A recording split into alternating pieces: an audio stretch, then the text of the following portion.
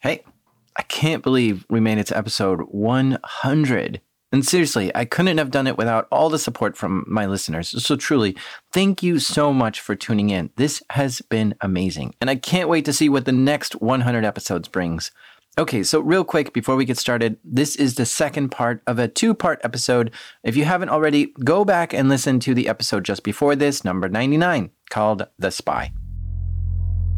There's this malware called Magic Lantern, and I find it fascinating. It usually infects a computer through an email attachment. You get the email which says to open the attachment, and when you do, zang, your computer is infected. And what Magic Lantern does is it records your keystrokes and sends everything you type back to a central system, so the hackers can see everything you type. Now, of course, with a keystroke logger like this, it can pick up any message you send to people, private chats, and of course your passwords. So who's this shady hacking group that uses Magic Lantern? The FBI. Yeah, in 2001, someone issued a Freedom of Information request and got back information that the FBI uses this Magic Lantern malware to capture keystrokes on target computers. Now, I'm under the impression that the FBI would need to get permission to use this software, like a search warrant or something. So this would classify Magic Lantern to be a lawful intercept mechanism, meaning they had permission to basically wiretap someone. But this sparked a debate in the security community. The question was, if the FBI has legal permission to eavesdrop on someone by using Magic Lantern, should antivirus and security companies detect and report on this activity? Of course, the FBI would like to go unnoticed in any kind of stealth mission and would rather antivirus companies not alert when they see this. But on the other hand, that's the whole point of antivirus software, to alert when something is going on and shouldn't be happening. F-Secure, an antivirus company based in Finland, said right away that they would absolutely report on this. But they're in Finland. The FBI is in the US. McAfee, an American antivirus tool, said they would not alert the user if the tool saw Magic Lantern trigger and that it would ignore it. Later, they denied saying this, saying they do in fact alert when Magic Lantern is detected on a computer. But this opens a door to a strange world of allies and enemies, and it's hard to know who to trust when the software you buy might be lying to you, or when the FBI is busy infecting people with malware to spy on them. These are true stories from the dark side of the internet. I'm Jack Rhysider. This is Darknet Diaries.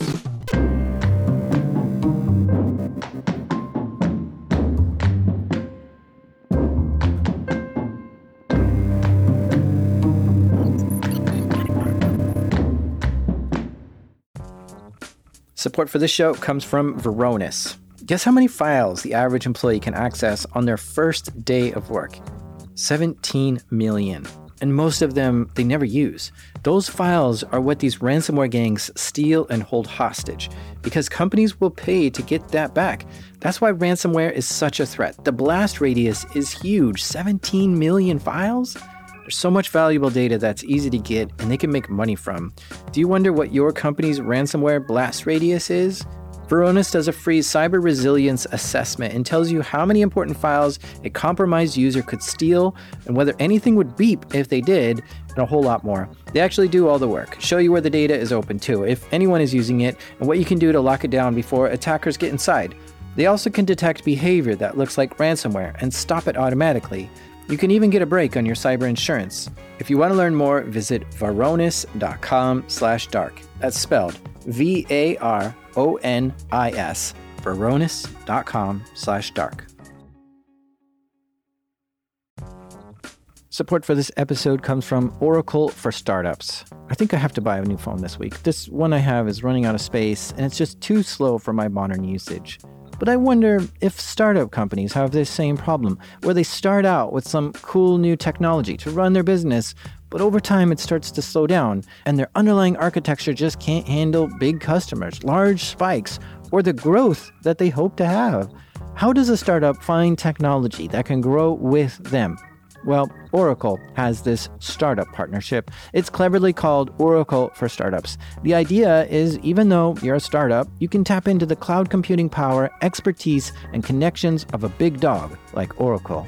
You get free cloud credits and 70% off their cloud services. Plus, with multi-cloud support and no vendor lock-in, you build this any way you want. Now you aren't frustrated and you've got the power to scale and you're free to go after your dream customers. Don't stay stuck. Go check out oracle.com/go-to/darknet. For this episode, we're picking right back up where we left off with John Scott Railton. Yeah. This time, I want to hear more about the research he's done specifically on the NSO group. Oh, and there were some recording issues I had during this interview. I lost the primary recording and had to use a backup, and it's a bit VoIPy at times, so I'm sorry about that. I'm a senior researcher at the Citizen Lab at the University of Toronto's Munk School. And for a little bit less than the past decade, me and my colleagues have tracked different digital threats against civil society groups. Tracking digital threats against civil society groups. That sounds fascinating, so let's unpack that for a second.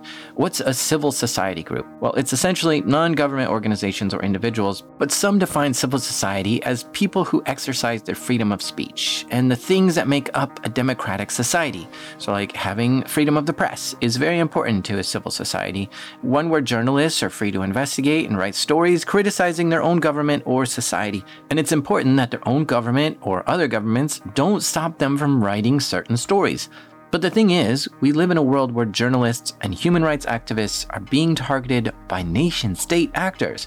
And since it's important for a civil society to have journalists and activists spreading the truth, Citizen Lab helps people out when they're targeted by digital threats. Sometimes people get in touch with us and they say, hey, we've heard about you and something strange is happening on my phone, on my device. I'm concerned about it. Sometimes our research comes because we've sort of set ourselves a broad research mandate and are busy looking at infrastructure. And their goal is to investigate those in civil society who are targeted and report publicly about it. This has caused certain groups to go into hiding, and other groups have been arrested because of their work. But overall, the public is just made more aware that there are certain groups out there who are targeting activists and journalists. At some point, the folks at Citizen Lab were connected with Ahmed Mansour. Hello, ladies and gentlemen. My name is Ahmed Mansour from United Arab Emirates. This is tape of him from 2012. He's from the United Arab Emirates and is a human rights activist there. I always wanted to see change. I believed a lot in equality. In the case of Ahmed Mansour, we've been in touch with this guy for years because in 2011, Mansour was targeted via email with a Trojan that was FinFisher, one of these sort of OG government hacking tools that was being sold. If you listen to episode 47 called Project Raven, you might remember him. He's been targeted many times by different hacking groups, all because he's a human rights activist and speaks out against the UAE government. After being targeted multiple times, Mansour eventually reached out to Bill Marzak, one of John's colleagues at the Citizen Lab, to get help. Then in 2012, Mansour was targeted again via email with like a doc and some kind of old exploit. This was Hacking Team this time. And so when in 2016, Mansour reached out to us and said, hey guys, I think I'm being targeted again, we paid attention because if there's one person who's likely to be targeted with this stuff, it was Ahmed Mansour. While Bill Marzak at the Citizen Lab was looking into some phishing reports, he found some other suspect domains that seemed to belong to something new. He looked into those domains and found some were registered to the NSO group. At the time, Citizen Lab concluded that there was maybe some new kind of malware that the NSO group had made, but they didn't know who the victims were or what the malware was. The Citizen Lab looked into those domains and developed a list and some techniques to find more. When Mansour got in touch with Bill, all he had was a list of domains. But after he saw Mansour's text messages, remarkably, that led to some infrastructure that Bill found. We had found links to NSO's infrastructure and had come up with a list of domains. These domains were thought to be used by the NSO group to carry out certain targeted digital attacks on people. But the team at Citizen Lab didn't have a good understanding of how any of this worked or how it was used. And so it was a godsend when Mansour got in touch with us because suddenly we had a person who had been receiving links to this, what we thought of as, likely infection domain for Pegasus. Mansour showed Citizen Lab some text messages. They were in Arabic. They both said the same thing, new secrets about torture of Emiratis in state prisons. Then it had a link. The link was to the same domain that they had just begun analyzing, but wasn't sure how it worked. The first thing we did was rouse a colleague, get him to convince his girlfriend to give up her iPhone, which we wiped, and then MITM'd the traffic and clicked on that link, and were able to get a copy of Pegasus spyware. The colleagues had access to an iPhone they could use to test with. Now, for them to test something like this, they have to be pretty careful. If they just visit the link, it's hard to tell exactly what's happening. So they set up all kinds of monitors and sensors. This is what a lab is for, right? First, they set up a method to capture all network traffic coming in and out of that phone. And they did this in such a way that they can even capture encrypted traffic, and look at that too. Then they took snapshots of the phone to compare before and after to see what's changed on the phone. They probably even filmed the whole thing, just in case the phone did something like flash a message across the screen real quick. This way they can go back and look at what happened. Exactly. So we clicked on the link and waited, and browser crashed, and then something began happening.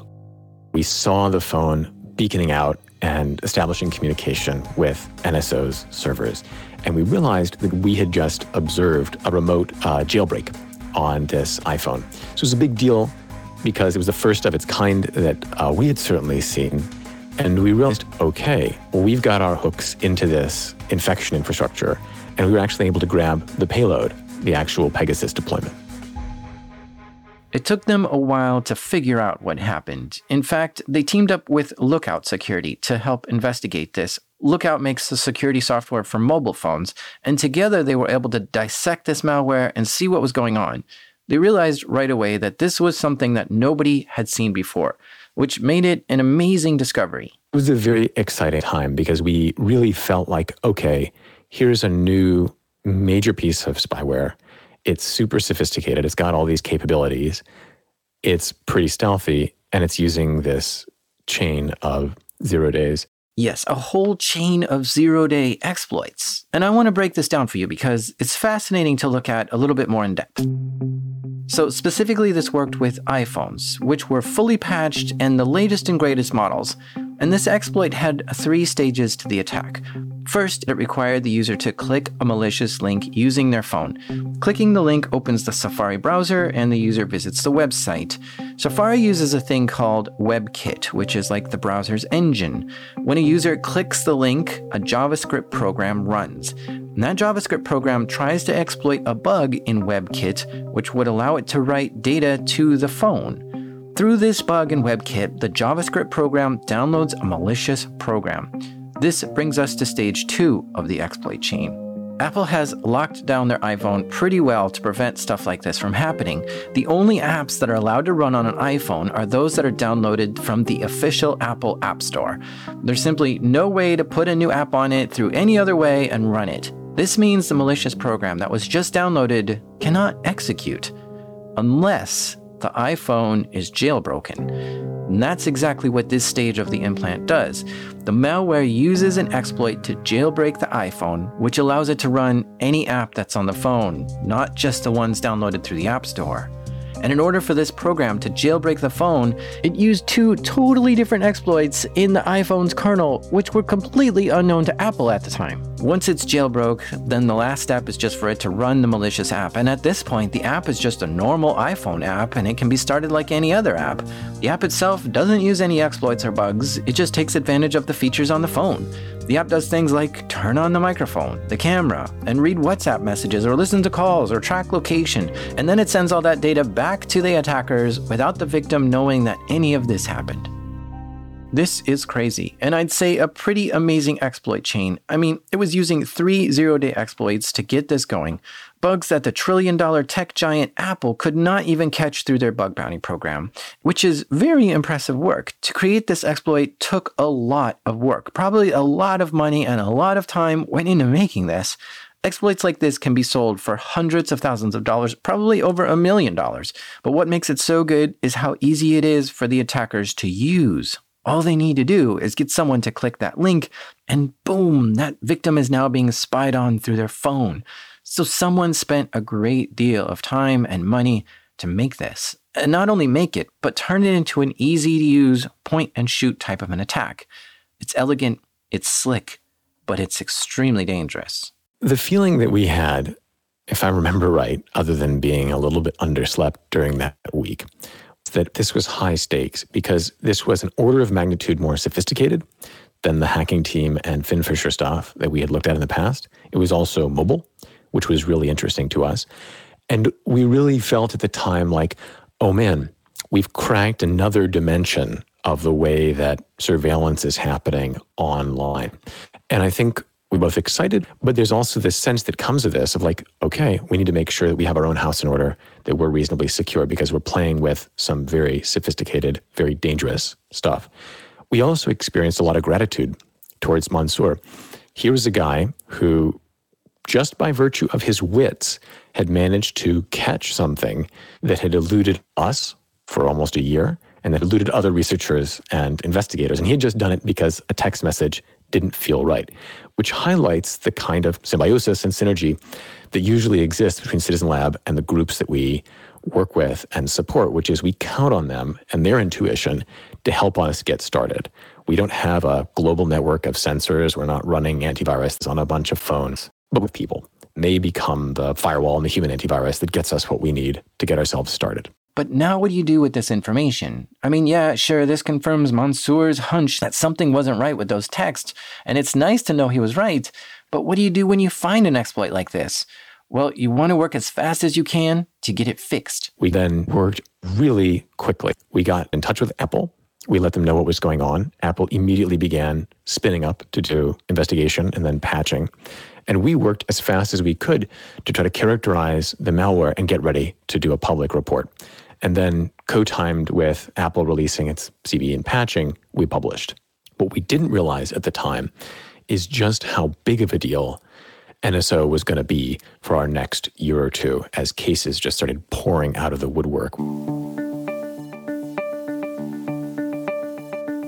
I found an interesting side story here. Citizen Lab discovered this exploit and malware in August of 2016. The exploit used a methodology outlined in the latest Phrack magazine, which came out 3 months earlier. And apparently, the same WebKit browser engine is used on the Nintendo Switch and is also vulnerable to this exploit. So people who are trying to hack into and jailbreak the Nintendo Switch started using this exploit to get their Nintendo to do things it wasn't supposed to do.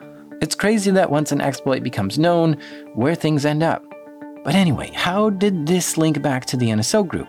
Well, Citizen Lab kept investigating this and discovered a network of IPs and domains that were involved with this malware. And from there, they did Whois lookups, reverse DNS lookups, and other searches, which eventually led them to 2 domains which they knew were owned by the NSO group. So they felt pretty confident that the NSO group was behind this and published all this in a report. So who exactly is the NSO group? Well, it's an Israeli company started by 3 guys, Niv, Shalev, and Omri. And the initials of those names are what give NSO its name. So NSO is a company that sometimes flies under the flag of other names like Q Cyber Technologies. And they sell really sophisticated mobile spyware. Their customers are governments. And they meet with these governments and basically say, look, you have legal ways of intercepting communications for criminals in your countries, like you can do wiretaps or whatever, but we know you have trouble collecting data on encrypted mobile devices. We're going to help you regain visibility, and we're going to do it by selling you a powerful mobile phone hacking solution. And part of their pitch is like, you don't need much sophistication, just sit at this console, enter a phone number, and presto, you can start pulling data from that phone. Their business model is kind of somewhere between hacking as a service and the provision of software.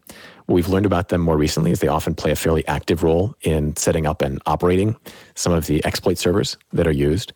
And basically what they're offering to their customers is the ability to target an arbitrary cell phone and gain access and persistence. And that's what the Pegasus spyware is. It's the malware that Citizen Lab discovered from Ahmed Mansour's text messages. It's the flagship software that NSO sells. It's not the only product they sell, but it's their main one. Now, one thing I hate doing is talking about someone for like an hour without them being part of the conversation. It just feels wrong.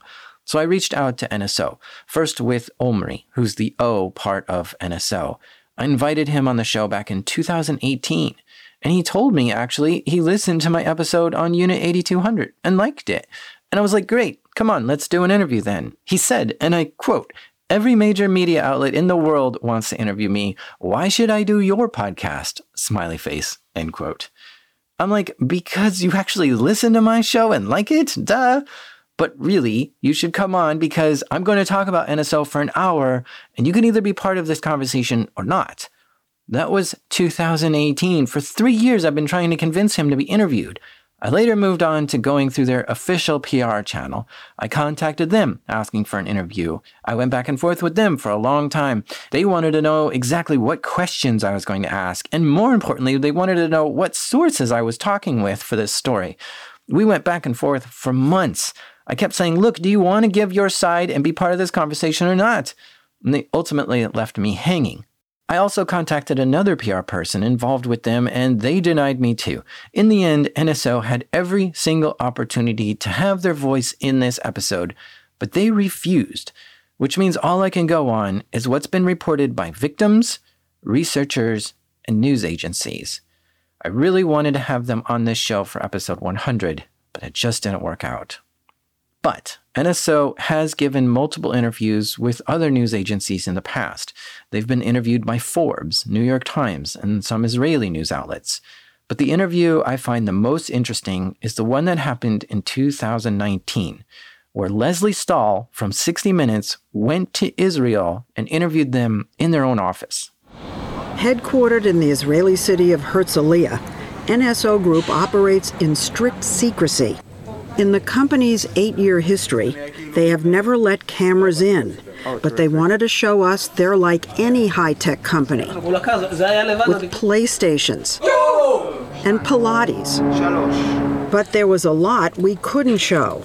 Notice no faces. The work is top secret, and some employees are ex-military intelligence and Mossad. Pegasus is such a sensitive spy tool, NSO has to get approval before it can be licensed to any client from the Israeli Defense Ministry, as though it's an arms deal. Why would the government of Israel want, what seems to be an enemy to have this technology?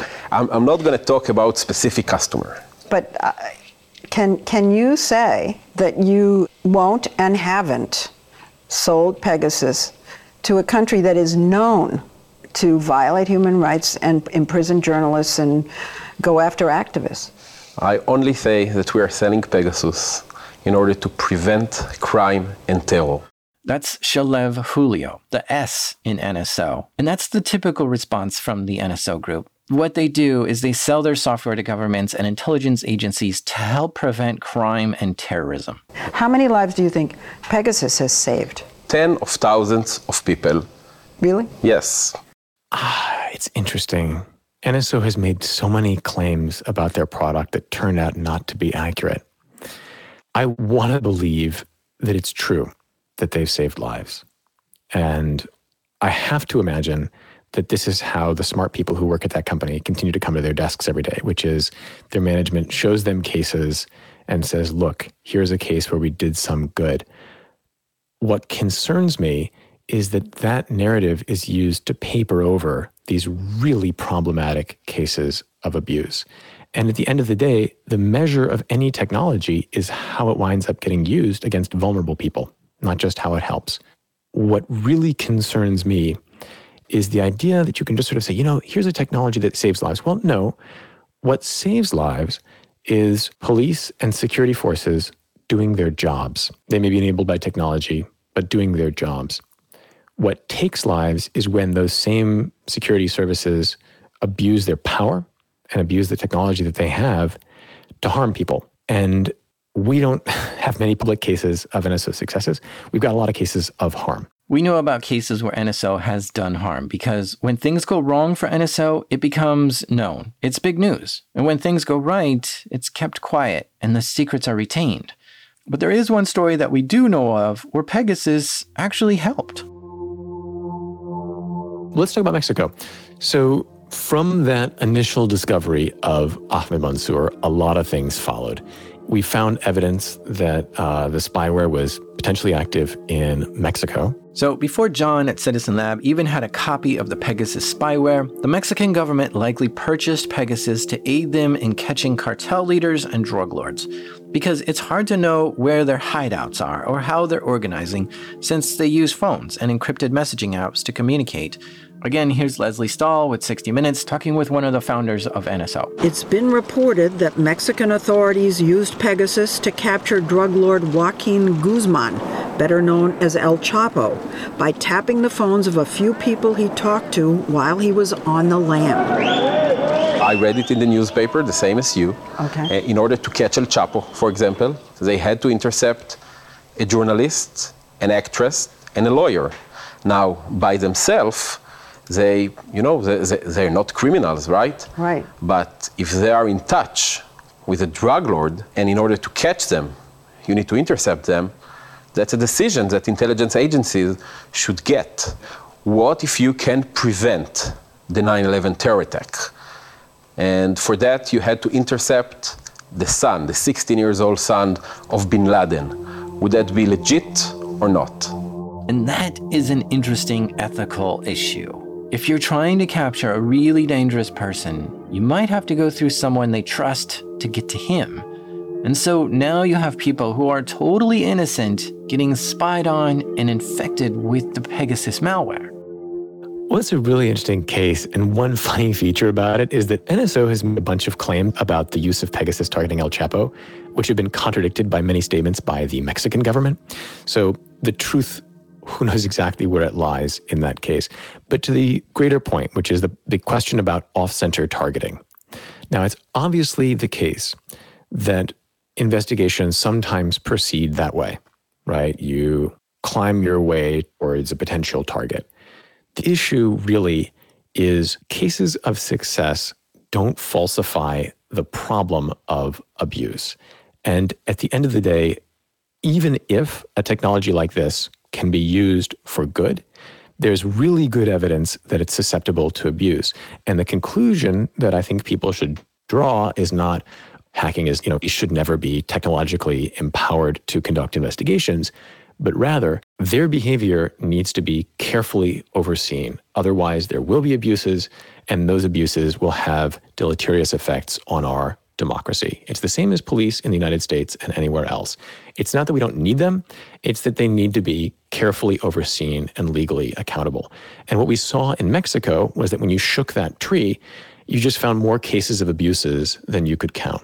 Let's take a look at some of those cases. John and the team at Citizen Lab were seeing lots more cases of Pegasus being used on people in Mexico. And we found that a consumer advocate, a public health scientist, and a health advocacy organization had all been targeted with Pegasus spyware. And this really caught our attention because one of the people, the public health researcher, was like the director of a national public health lab, a government lab in Mexico. Why were these people being targeted with Pegasus? Well, it turned out that the thread that sort of connected them together was that they had all been advocating for more taxes on soda as a means to reduce childhood obesity.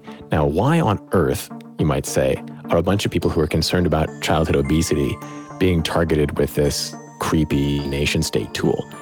We don't really know, but the most likely explanation is that somebody linked to the Mexican Pegasus operator was doing a favor for business. Business that saw this kind of taxation as a potentially serious threat to their bottom line.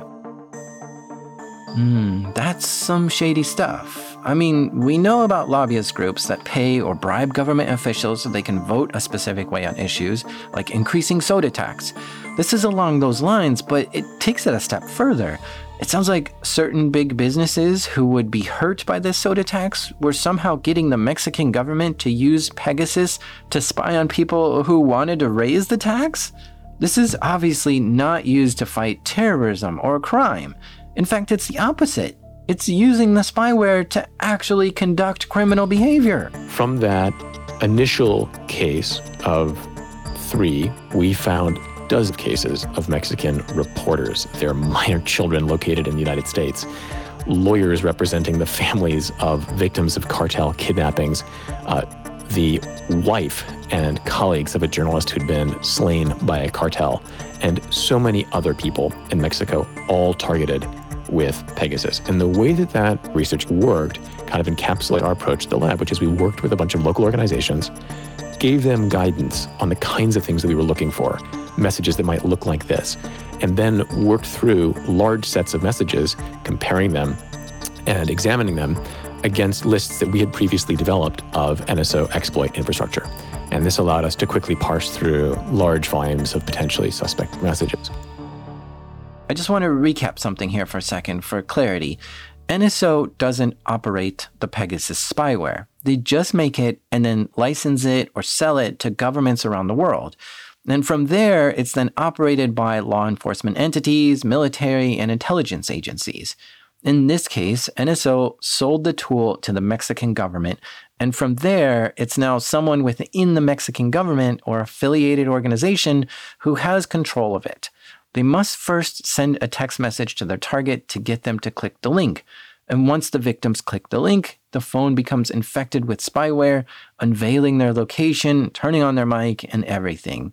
But then that data is not sent to NSO, it's sent to the Mexican government or whoever's operating the tool. So NSO is really hands-off on the whole operation and claims they don't know how the tool is used or who it's being used on. The first case that we found was a Mexican journalist named Rafael Cabrera.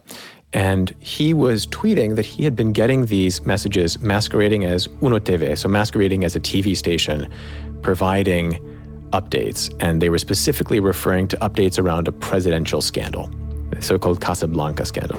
So it's a big scandal in Mexico, Watergate scale. And these messages were purporting to be information about that scandal. We actually learned later that the primary journalist who discovered that, whose name was Carmen Aristigui, a tenacious investigator, she had also been targeted with this kind of message. And much of the targeting that we saw in Mexico wasn't just like tailored and relevant. Some of it was gross. So one of the victims of Pegasus targeting was sent messages saying, "Your daughter has just been in a car accident. Here's a hospital she was taken to," naming his daughter by name.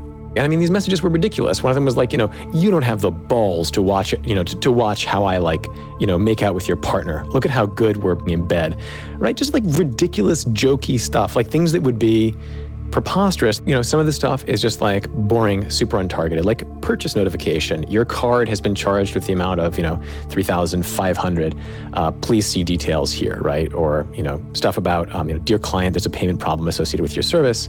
Please see here. But then it would get really pretty direct. So for example, one of the messages coming from usembassy.gov sent to a person who had an embassy, who had a visa application with the U.S. Embassy in Mexico City. And it was usembassy.gov, "We detected a problem with your visa. Please go to the embassy quickly. See details here." Right? That's the kind of thing that's going to get discovered pretty quickly. But it again suggests that the operators doing this were pretty brazen. And then you get stuff that's fairly personalized, right? So like, "Carlos, hi. Again, they're spreading rumors about you, and supposedly they took pictures of you and put them on TV. Here, have a look." Or, "Hey, Juan, my father died this morning and we're devastated. I'm sending you information about the funeral. I hope you can come." Or, "Carmen, my daughter has been missing for 5 days and we're desperate. I would be so grateful if you could help me by sharing a photograph of her." Or people pretending to be sources. So like, "Hey, I have key and trustworthy evidence against public service. Please help me do something with this information." Link. They even sent messages to the minor child of Carmen Aristigui, who is away at boarding school in the United States. So he's a kid, okay? And messages that he got included, "Beheaded journalist found in Veracruz threatening narco message, details and photos." Link, right? This is a kid whose mother is a journalist.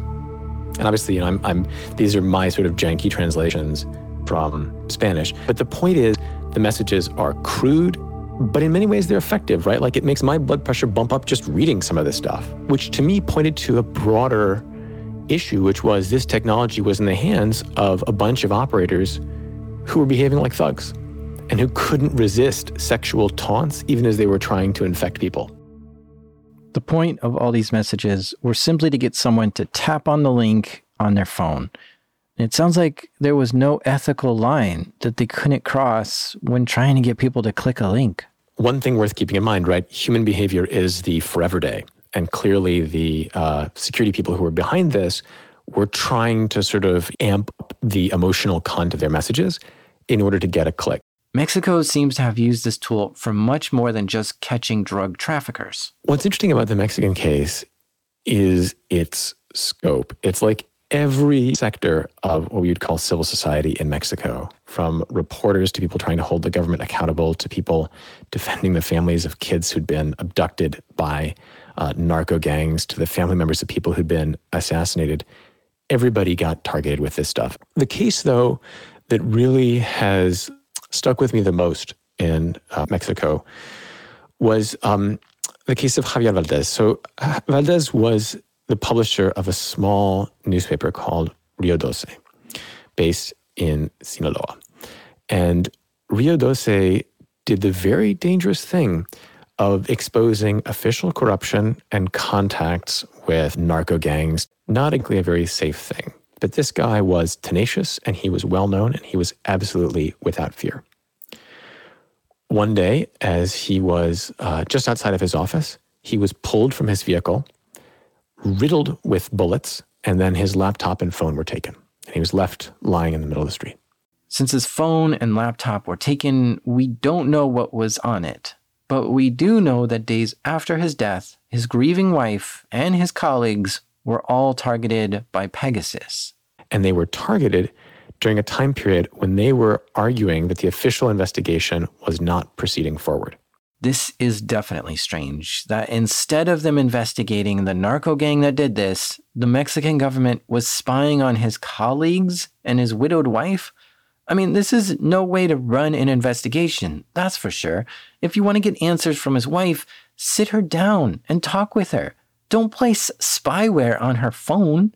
So the question arises now, is this NSO's fault for spying on these innocent people, or is it the Mexican government's fault?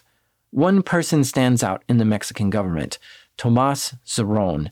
He was the director of Mexico's equivalent of the FBI when all this was happening. It was Zurron's office that had purchased a license of NSO's Pegasus.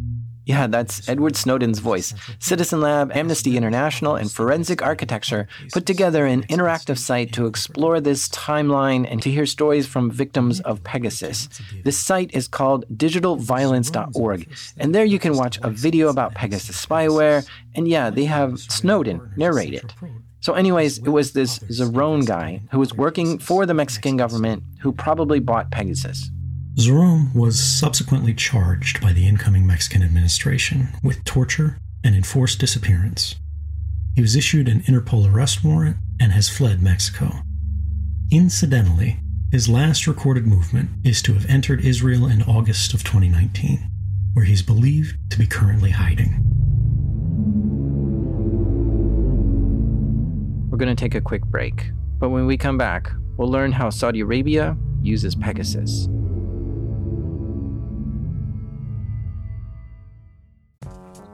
This episode is brought to you by the Jordan Harbinger podcast. Here's a clip from one of his episodes. You're about to hear a preview of the Jordan Harbinger Show, where I speak with the infamous Fyre Fest's Billy McFarland from inside federal prison, where he's serving 6 years for fraud and on the hook for $26 million in restitution. This call is from William McFarland, an inmate at a federal prison. Is this the new Billy that we're hearing, or are you the same Billy that tried to pull off the Fyre Festival?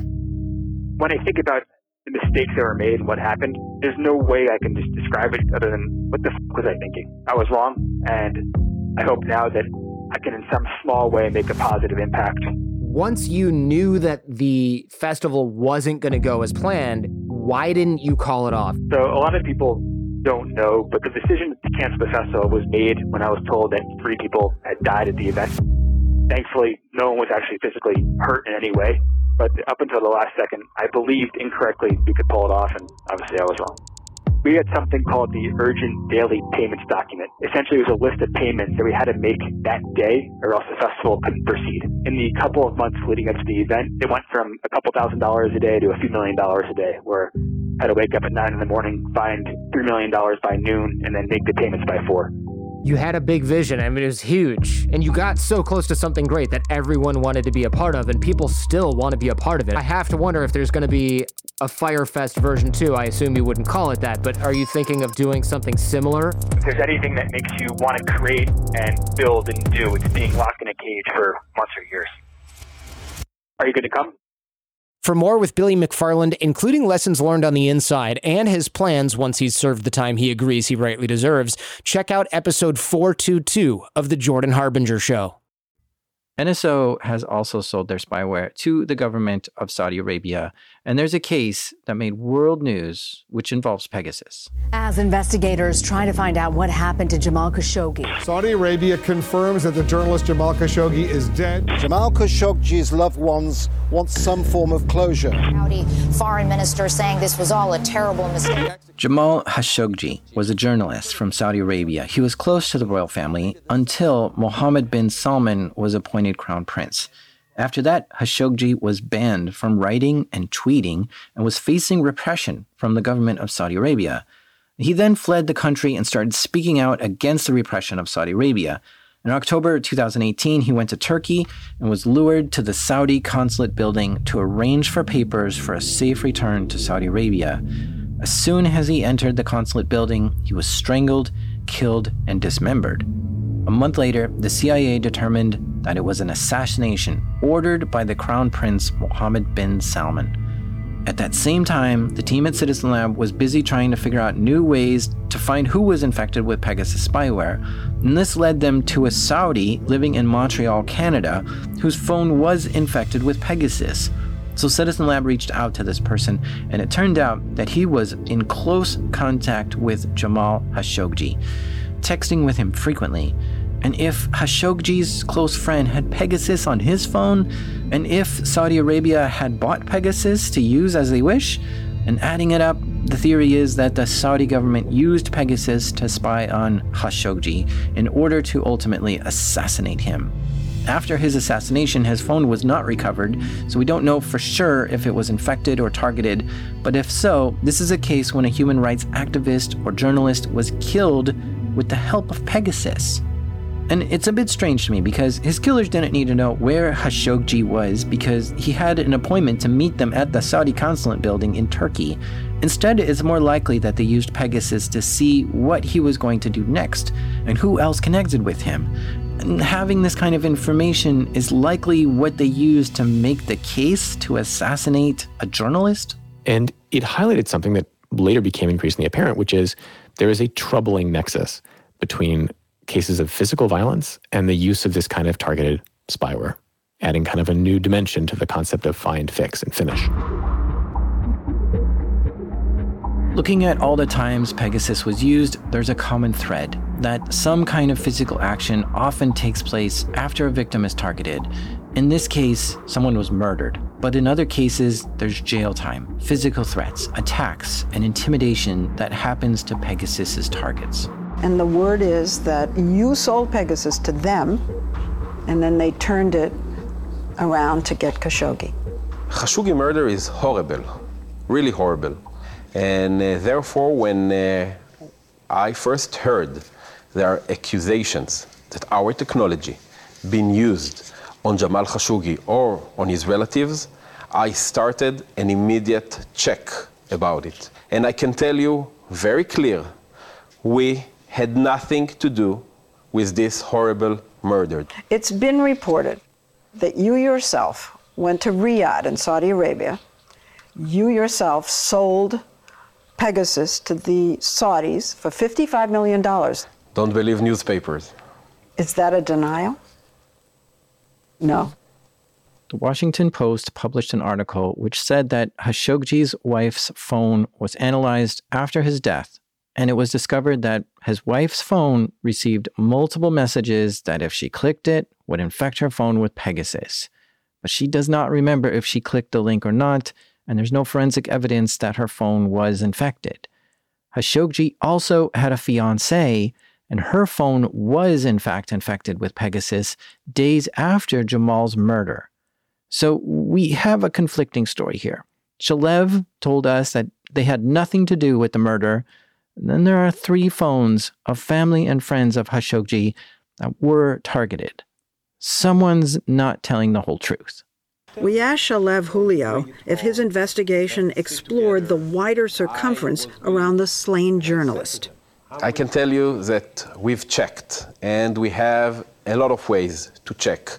And I can guarantee to you, our technology was not used on Jamal Khashoggi or his relatives. Or the dissidents? Or like the relatives. Omar Abdulaziz and...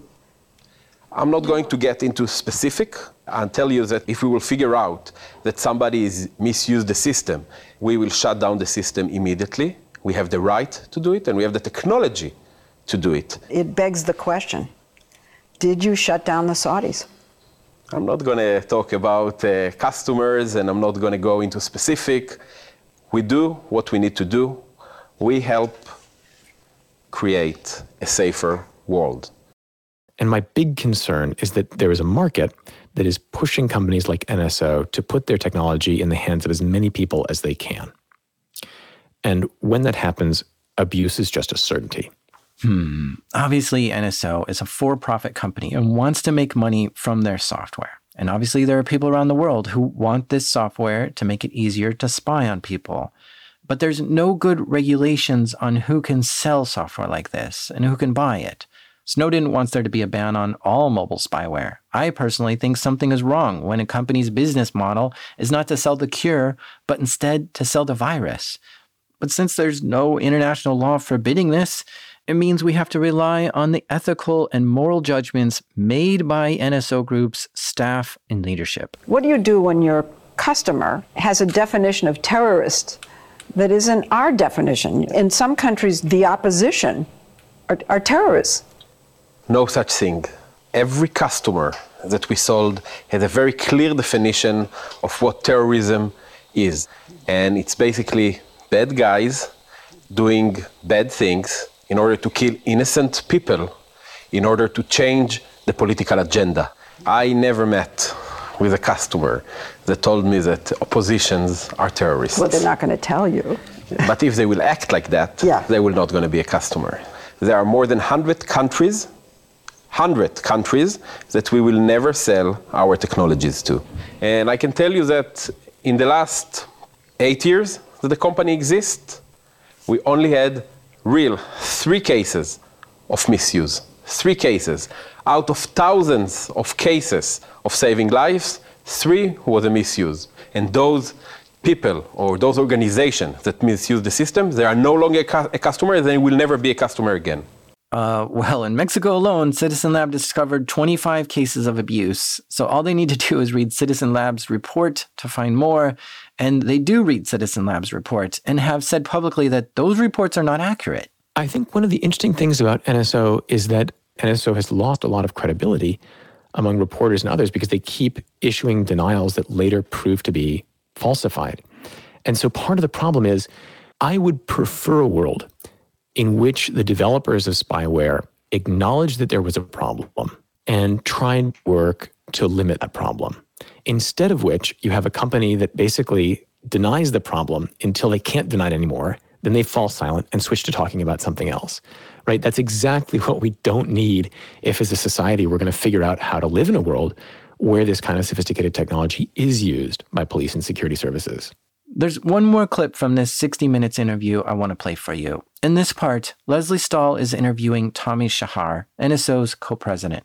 To protect against misuse, she says, NSO has 3 layers of vetting potential customers.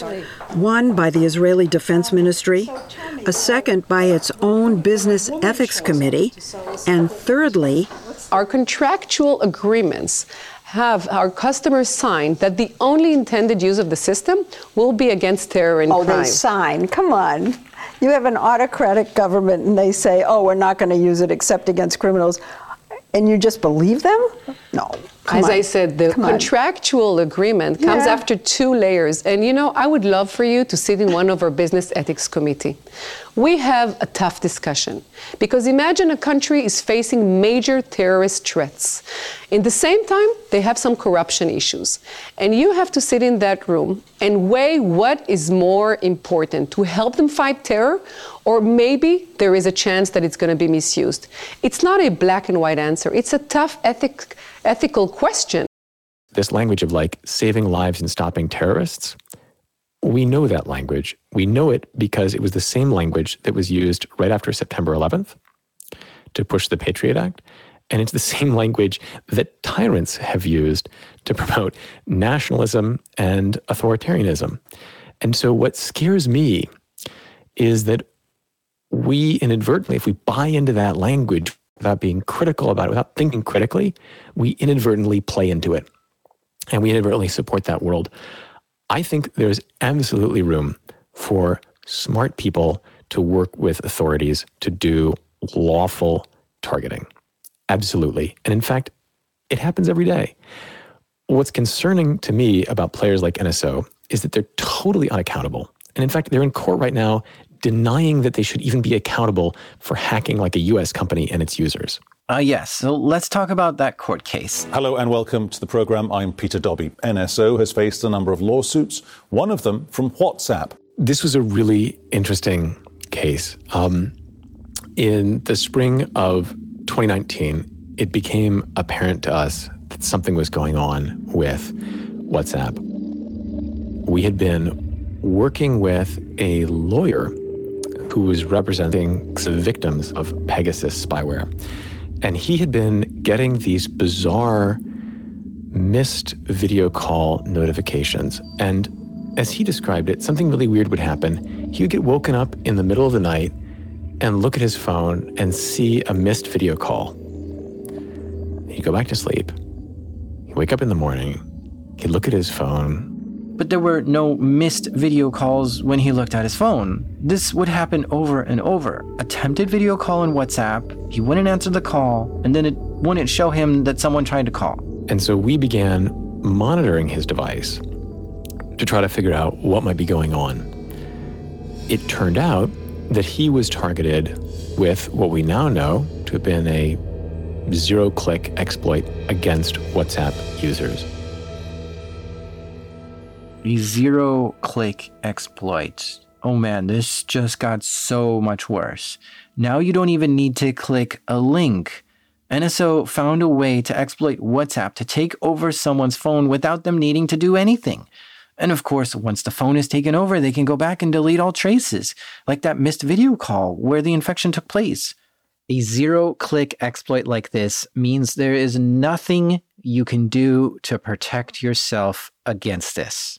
There's no link that you need to click, and your phone is infected automatically, even if you have the latest and greatest model in software.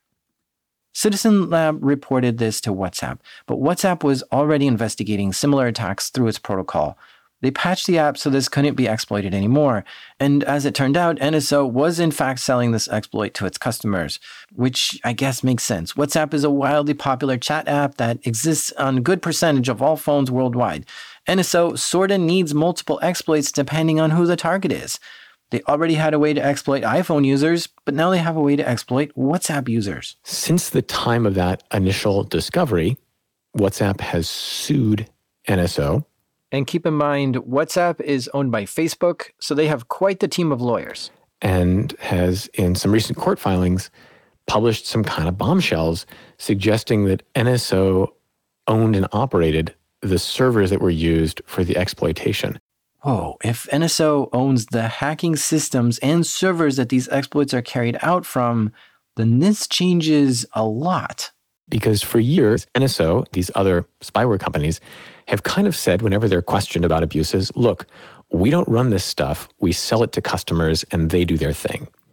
And what WhatsApp's latest filings in this case have shown is that NSO does appear to run some of this infrastructure, which makes it look like they're doing something more like hacking as a service. This is interesting for a number of reasons. It's interesting because it challenges the idea that NSO wouldn't know what its customers are doing and wouldn't be able to exercise some oversight.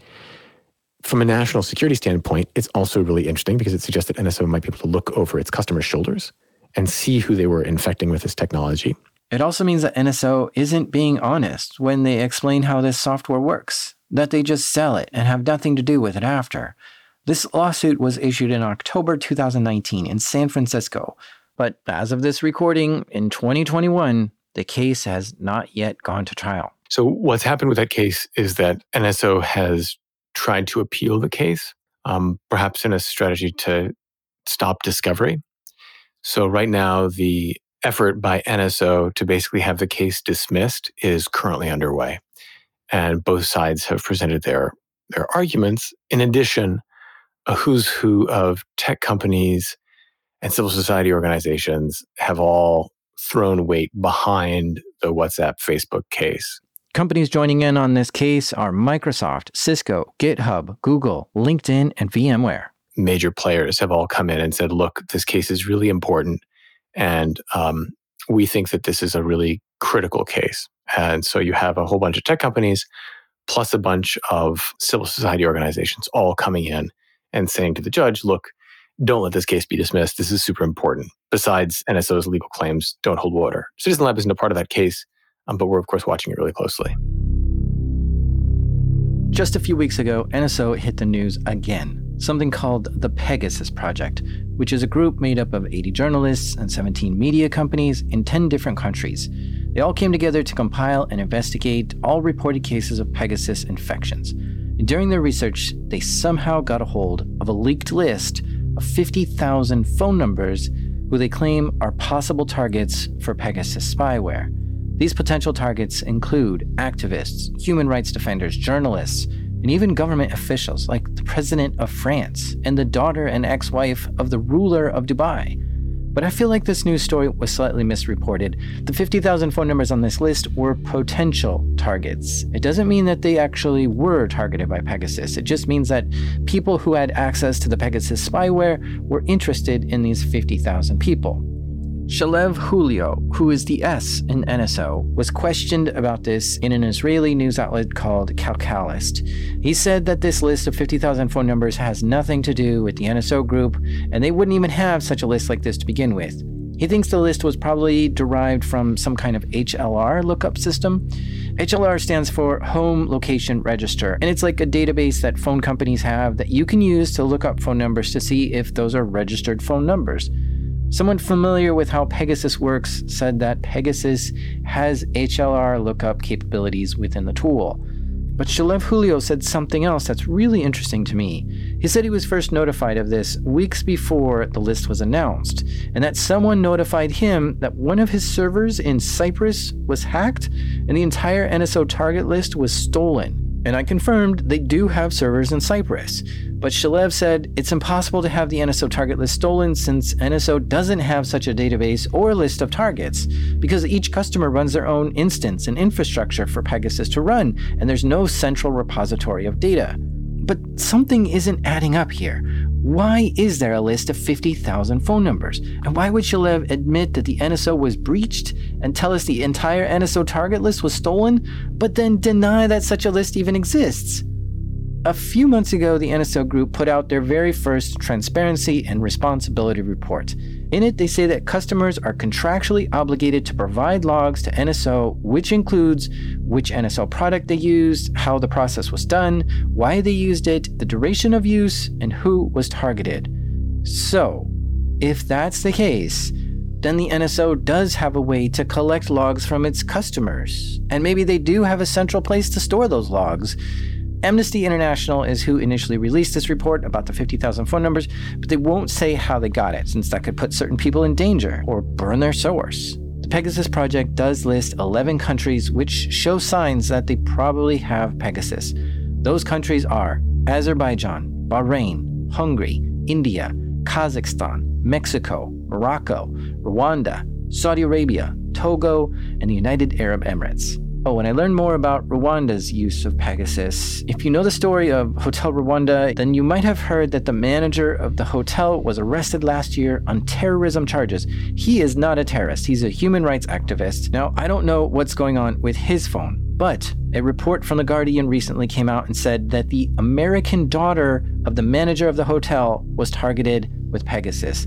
This leads me to believe that the Rwanda government is using it to spy on activists. Officially, the Rwanda government says they deny that they have Pegasus or use it at all, but one of the former heads of Rwanda's national intelligence was actively spied on with Pegasus when he became an opposition for the current administration. On top of that, there's a Financial Times article that came out which also outlined how over 6 Rwanda activists were targeted by Pegasus.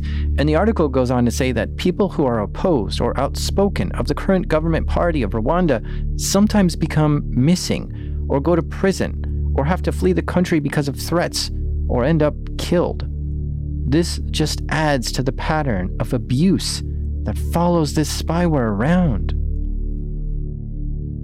The transparency report that the NSO Group put out said they have 60 customers in 40 countries. 40 countries are their customers. That's 20% of the countries in the world have access to this Pegasus spyware. The NSO transparency report says the NSO Group has a list of 55 countries that they refuse to do business with because of human rights abuse, corruption, or regulatory restrictions. And they do say in the report over and over how much they support human rights. And they say they continually investigate their customers, looking for signs where their customers have abused the tool. And they say that they've found that the tool has been abused only 0.5% of the time, which would mean that 1 out of every 200 targets is a misuse of the tool, which I find to be an unbelievable statistic. Because in one interview with Forbes, Shalev Julio from NSO said the average customer has only 100 targets. And we know of over 20 instances where in Mexico alone, this tool was misused. But this Pegasus project highlights hundreds of cases of misuse. Overall, this NSO transparency report seems like PR fluff to me. There's nothing transparent about it. Like Leslie Stahl from 60 Minutes asked Shalev point blank if he cut ties with Saudi Arabia after it came out that Khashoggi was spied on with Pegasus and murdered. But Shalev refused to talk about any customers. Well, this transparency report refuses to talk about customers too. It would have been nice if they highlighted the same instances of abuse that the Pegasus Project highlighted and pointed out that these are the specific reasons why we cut ties with these specific countries and listed those countries by name. That would be transparent. But that's not what was in this report. So I'm hesitant to believe any of the stuff written in this transparency report is even true. But when this bombshell allegation came out that there's a list of 50,000 potential targets of Pegasus, NSO got mad and posted a new article on their website titled, "Enough is Enough." And it said the Pegasus Project report had complete disregard of the facts and the NSO will no longer be responding to media inquiries. And I've got to laugh at that part. No longer responding to media inquiries? Are you kidding me? I've been inquiring for 3 years now, and you've refused to talk before this was happening. Now you're telling me your official stance is to refuse to talk about it because another report came out. I don't know how you think this makes you look, but it doesn't make you look good. Anyway, the article goes on to say that there are no connections between the 50,000 phone numbers and NSO, and any claim that there is a connection is erroneous and false. And they give a flip-flop statement saying that they don't have any of their customers' data, but their customers are obligated to provide data if the NSO Group asks for it. NSO, this means you do have customer data. You need to pick a side here. You either don't have any customer data or you have total access to customer data. You can't say it's both. Then they end by saying NSO's mission is to save lives by helping governments around the world prevent terror attacks, break up pedophilia, sex and drug trafficking rings, and locate missing children and people, and protect airspace from unauthorized drones flying over. And yeah, that's great. But again, if countries use the tool for good, it doesn't negate the fact that the tool is frequently used to spy on the wrong people and do harm to civil society. And someone needs to hold NSO accountable for getting this tool into the wrong customers' hands. Think about it like this. A while back, I did an episode on the Butterfly botnet. The people who used this botnet to attack with and cause destruction with, they got arrested. And okay, that makes sense. They did a criminal act. But the person who made the Butterfly botnet got even more prison time than the criminals. And that's because he created malware with the intent to do harm with it. Here we have NSO creating malware to hack into people's phones. But the only difference is NSO says they make the tool to help save lives. But if they continue to do multi-million-dollar deals with oppressive regimes who use the malware to attack civil society over and over, then the NSO group needs to be held accountable for that. They obviously know how dangerous this malware is, and if they had any kind of notice that a person they're selling it to may use it to commit some non-lawful activity with it, then that alone should be enough to get them in trouble for what they've been doing. Anyway, in July 2021, Israeli government officials visited the offices of the NSO group. It looks like they came to review their export licenses and audited NSO to see if they've done anything wrong. It's fuzzy and we're not sure what actually happened here or what's going to happen, but it's not a good sign when your government comes to your offices and starts looking through your documents. Now, you might be wondering, wait a minute, haven't all these Pegasus vulnerabilities been fixed? Like, didn't Apple fix that one when John reported it and WhatsApp fixed theirs? Is this even an issue still? Actually, yeah, it is an issue still. They have a new version of Pegasus. Apparently, NSO has many different exploits that they can use to get the Pegasus spyware onto phones. Every time there's an exposure like this, NSO makes a bunch of brave claims in public and off the record to people that they came right back online with some new exploits. And their narrative is that they've always got something in the pipe. I think one thing to consider here is that we know, of course, you burn an exploit chain, you make something public. There's a big technological cost to getting back online. Moreover, you may have like a whole lot of customers with devices that are already infected out there, but that are now beaconing to infrastructure that is known by security researchers and others. And so the huge cost to customers of getting back online.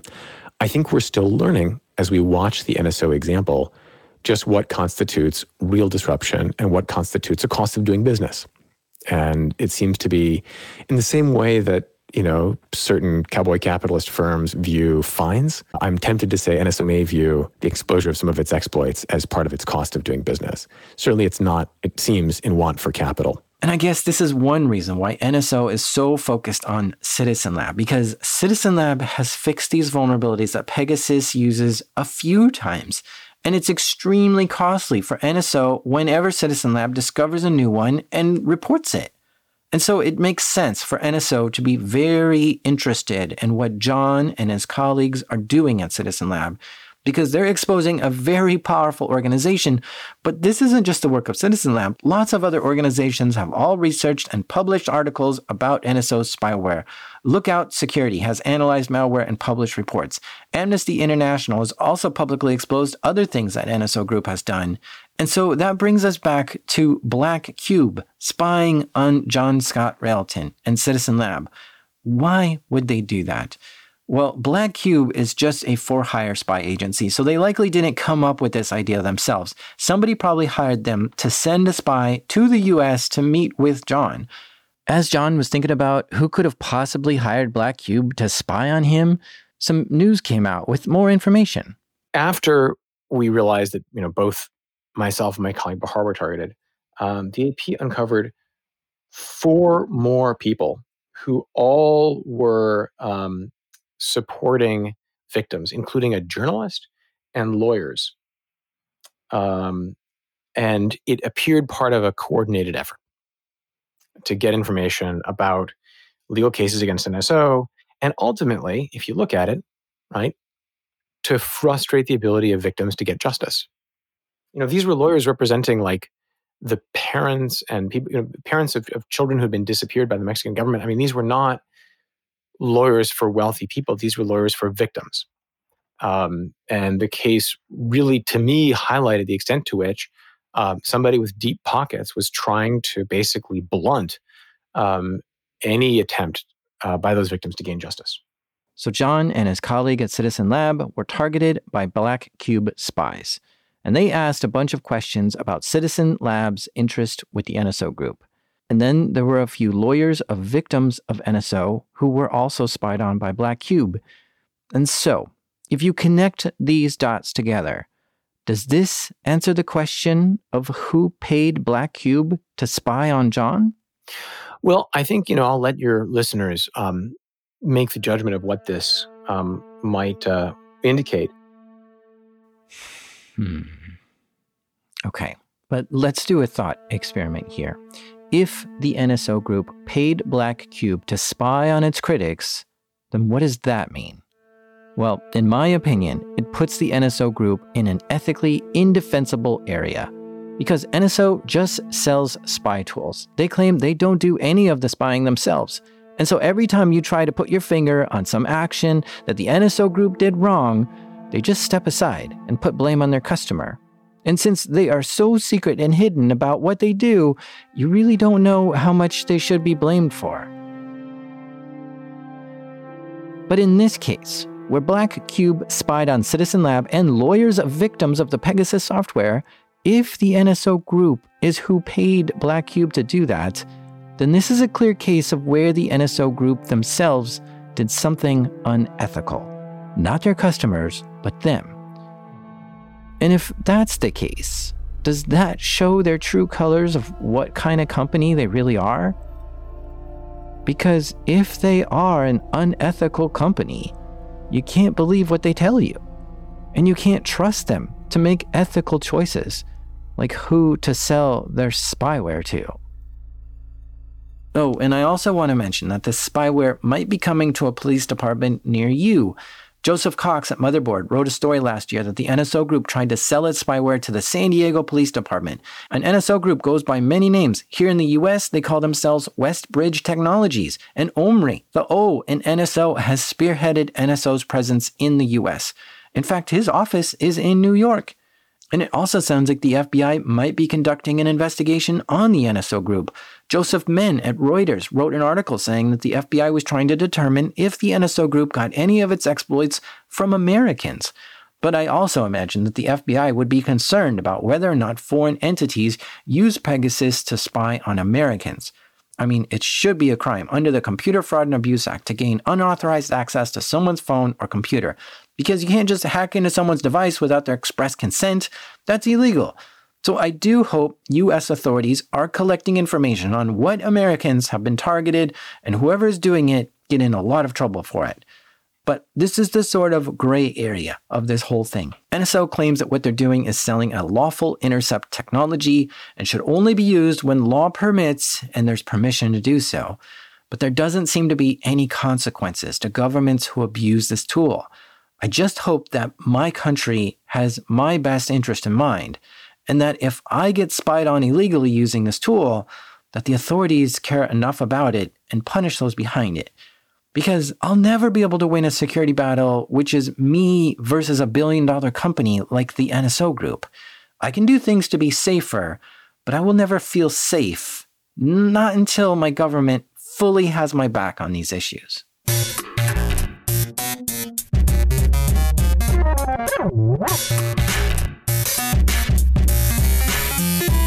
A big thank you to JSR, John Scott Railton from Citizen Lab, for doing all this research, being fearless in the face of the enemy, and publishing countless reports on threats towards civil society. You can learn more about his work by visiting citizenlab.ca. Okay, so I made it to episode 100. And with that, I'm going to take a break, but just for 2 weeks. So I'm sorry, but there will just not be an episode in 2 weeks. If you're wondering, I'm headed to the beach, and I'm just going to unplug and be as low-tech as I can for a while. If I add up all the episodes, I've written about 15 novels worth of stories now. My fingers are sore, but look for another episode in 4 weeks. This show is made by me, the Spaghetti Coder, Jack Recider. Our theme music is by the elusive Breakmaster Cylinder. And even though I'll be on break next week, I'm still going to my hacker support group that I'm in. It's called Anonymous Anonymous. This is Darknet Diaries.